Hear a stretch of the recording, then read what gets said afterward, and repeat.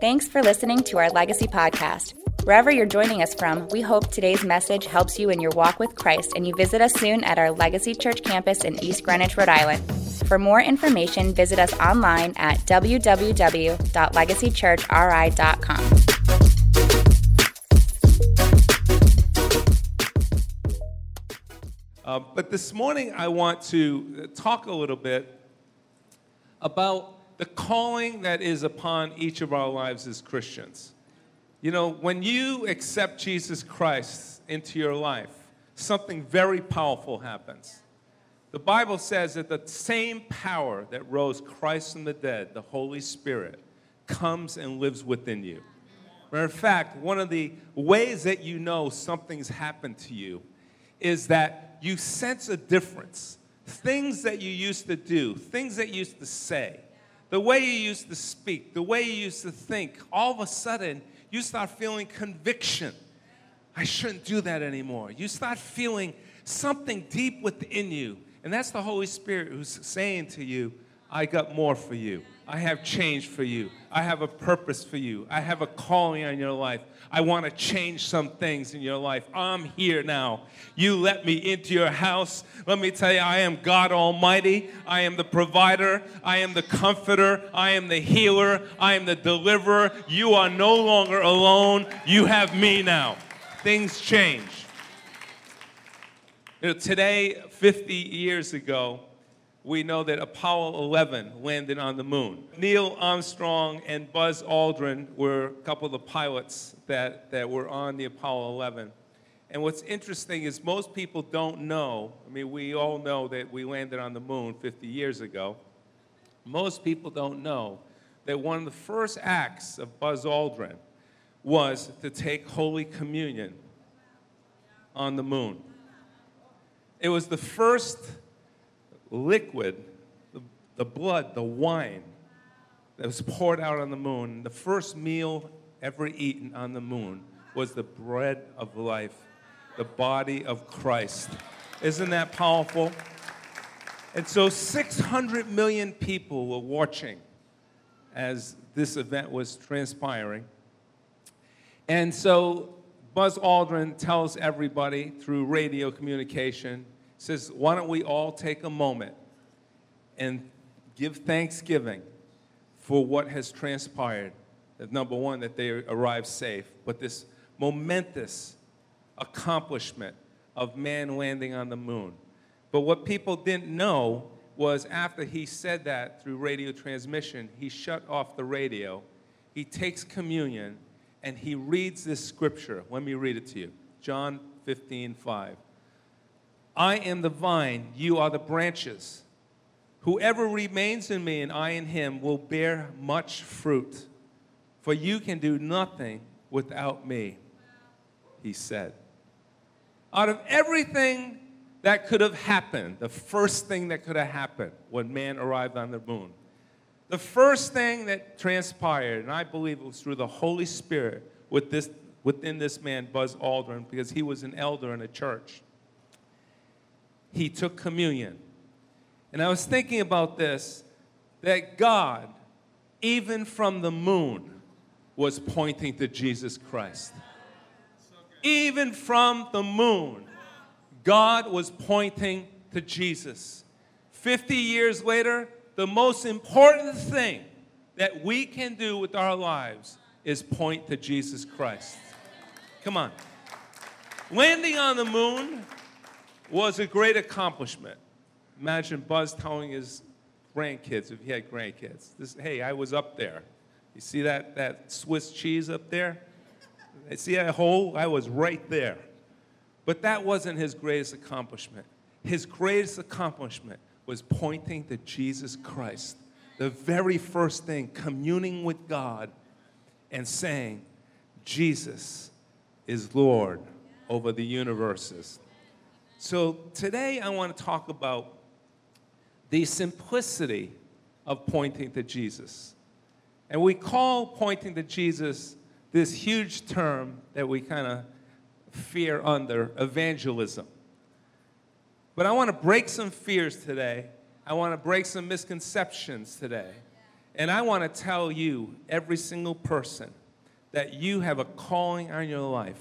You are the lifeline to people that you know. Everybody that comes in contact with you, you are the lifeline to Jesus. Jesus isn't here. We are here. The Holy Spirit is here, but he's in you and me. And we can never fail to remember that we are called to a mission. We're called to a mission. I was talking to a couple this morning. They were saying, I brought my nephew, and he gets saved. He's in church. He was baptized. And I was thinking about it, saying, yep, this is where you bring people. You bring people to Christ by bringing them to church. The church is the greatest rescue mission on the earth. This here is a rescue ship. As we get saved, and as we are empowered by the Holy Spirit, we become the rescuers. And we fail to realize that that is the most important aspect of our lives. Yes, coming to church is important. Yes, serving is important, because the greatest in the kingdom is the servant, the Bible says. So getting involved and becoming the church and doing something for God through the rescue ship. But there comes a time where you have to realize that my calling is to go out from this place and to rescue those who are lost. You are here because of the great mission of Jesus Christ. Jesus came from heaven to earth to bring you and me salvation. Now we're called to go from the church to the world for the same mission as Jesus Christ. Now, the name of this church is Legacy Church. What does that mean? You know, it really means, and I believe in my heart, the Lord named this church Legacy Church. Number one, we're a legacy of other churches that were started, apostolic succession of churches that God's doing in this area. But also, we reflect the legacy of Christ. See, when I look at my kids, I see certain characteristics that they have that are just like me. When the world sees you and me, they need to be able to see certain characteristics that are just like Jesus. Jesus came to seek and save that which is lost. That is our calling. That is our mission. Amen? We, as a church, as a people, believe that Jesus Christ is the best thing that has ever happened in our lives. Come on. Come on. You say amen to that? Jesus is the best thing. The church is the best thing that's ever happened. I want everybody to know that Jesus is the best thing, the best person, the best life that you can ever have. Belonging to a church will stop all the searching. We'll start to fill all the emptiness. We'll take all the brokenness of this world and put you in a new direction on the right path. I was blind. I'm starting to see. I was lost and confused and empty and living in meaninglessness and nothing satisfies. I have money. I have this. I have that, but there's something missing. Yeah, I know what's missing.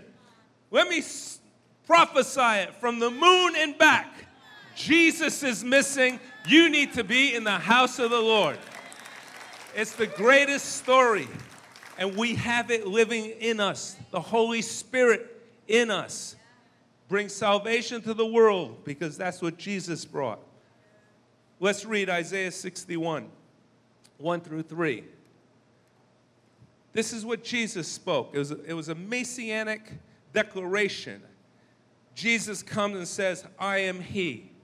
I am the one you've been looking for. I am the one that's been prophesied. But we can take this as our own. We need to speak this and understand this is our calling. The Spirit of the Sovereign Lord is on who? Come on, nice and loud. Me. The Spirit of the Sovereign Lord is on me because the Lord has anointed me to proclaim good news to the poor. He has sent me to bind up the brokenhearted, to proclaim freedom to the captives, and release darkness for the prisoners, to proclaim the year of the Lord's favor and the day of vengeance of our God. See, we are anointed to proclaim. When we meet people that God puts around us, we have an anointing to prophesy into their dead life, to prophesy into their eternal destiny. This is the year. I'm going to pray. I'm going to prophesy. I'm going to speak things into your life. That favor will come, that salvation will come, that unbelief will be broken, that fear will be broken. I'm going to declare the favor of the Lord. The year of the Lord's favor and the day of vengeance of our God, to comfort all who mourn and provide for those who grieve in Zion, to bestow on them a crown of beauty instead of ashes, the oil of joy instead of mourning, and a garment of praise instead of a spirit of despair. See, there's three things that the Holy Spirit does within us. When you accept Christ into your life, the Holy Spirit comes within us, not only to seal us for redemption and salvation, so that when you pass this earth, you have a seal. Amen? You're protected. You get in. You have the ticket to heaven. But it's way beyond that. The Holy Spirit, number one, He anoints you to proclaim. You are anointed to use your mouth to declare who Jesus is to this world. People say, "Oh, Lord," and they pray, "Anoint me, God. I want to be anointed." And sometimes I want to say, and I'm not rude enough to say it, why do you want to be anointed? You're not doing a thing. Why pray for the anointing unless you're going to do something? God will only anoint those who are going to need it and use it. Anointed to proclaim good news to the lost people, to point people to Jesus. Number two, the Holy Spirit sends you. The Holy Spirit sends us from the church to a broken world, to your workplace, to your friends, to your family, the people that somehow come into your life, the plumber, the carpenter. We're moving our offices because the building that we have been in has been sold. And the owner of the building was nice enough to provide us another location to go into. But I look at every person that God puts into my life as an opportunity. Say, why is this person in my life? The former owner of the building. Why are we in this building? Because God must need me to speak to the owner, which I did many, many times and prayed with her. But here's a new owner. I'm going to talk about this, looking for the opportunity to speak about Jesus, to speak about what life really is about. Praying that God open the conversation, Lord, which I'm going to tell you how to open the conversation. I find that this man lost his son 3 years ago. And in our conversation, he says to me, "I've been talking to my wife and saying, we need to get to church." And I think, and I say, we cannot miss the opportunity to open doors because people are hurting. People need Jesus. You are the lifeline. You are the rescuer. We cannot fail to understand who we are in this world. Jesus isn't here, but we're here. Amen? And then the Holy Spirit empowers you to proclaim the comfort of salvation, the joy of salvation, the freedom from despair. See, in Acts 1:8 it says, "But you will receive power when the Holy Spirit has come on you." Why? Lord, why do you empower us? Why, Lord, do I feel the presence of God in church? Why, God, when I pray, do I feel your presence? Why, God, have you allowed me to receive this awesome gift of salvation? And the Lord would say, because you are called to be my witnesses in Jerusalem and all of Judea and Samaria and to the end of the earth. I want to give you a little secret here. You don't need great skills to bring people to Christ. Listen, you don't need great skills to bring people to Christ. You don't even need to know much about the Bible. You just need to be able to say, like the blind man, I have no clue what happened. I was blind, but now I see. You just need to be able to ask one question. And I believe this is one of the secrets. And this is a question that I always ask. You know, I don't go into great preaching and dissertations about the book of Romans and salvations and you're going to hell and this and that. Some people do that, and that works for them, praise God, especially the prophets out there. But I ask them one question. Do you go to church? Write this down. Memorize this. Say it with me. Ready? Do you go to church? Again, do you go to church? You ask one question. The Holy Spirit does the rest. I promise you, this is a secret. Do you go to church? The Holy Spirit does the rest. It's like this question opens a door for the Holy Spirit to enter in. It's like a combination. Do you go to church? And all of a sudden you see the door open. And the Holy Spirit says, thank you, now move over. One simple question. Do you go to church? Because that opens the gate for the Holy Spirit and for conversation. And I know you guys. You love Jesus. You love church. You have a story to tell. It opens the door for conversation that you just talk about who you are, what you do. It's so simple. It's so easy. Do you go to church? And then the Holy Spirit does the rest. It's estimated 10% of Christians, only 10% of Christians have the gift of evangelism. But 100% of Christians have the gift of inviting somebody to church. I know this is a revelation to you. I can see it in your eyes. Wow, that's easy? Yeah. Do you go to church? Do you go to church? Because the Bible says in Romans 10:14, but how can they call on him if they have not put their trust in him? And how can they put their trust in him if they have not heard of him? And how can they hear of him unless someone tells them?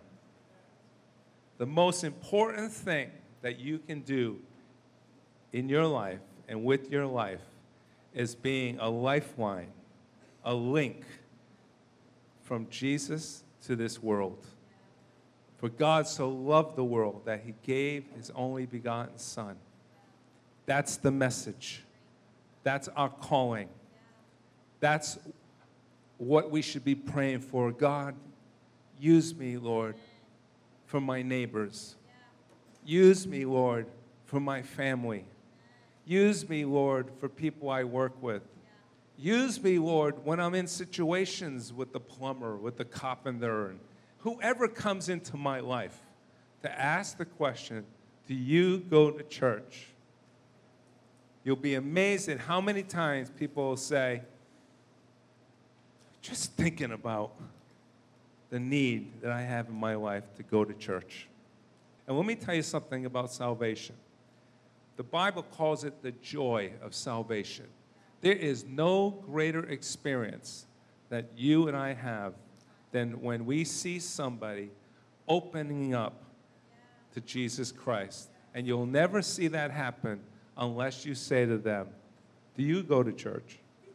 And secondly, for those of you do know, would you like to come to church? Would you like to come to church with me? And then use every opportunity you can. We have a picnic coming up. Use that as an opportunity. Invite your friends. Hey, I'm buying you some tickets. We're going to go to a church picnic. Because there's something that's anointed about people meeting other Christians. Amen? Thanks for listening today. We hope you were blessed by our Legacy Church podcast, and we hope to see you soon at our 10 a.m. church service in East Greenwich, Rhode Island. You can connect with us on any social media platform or at legacychurchri.com. Have a blessed week.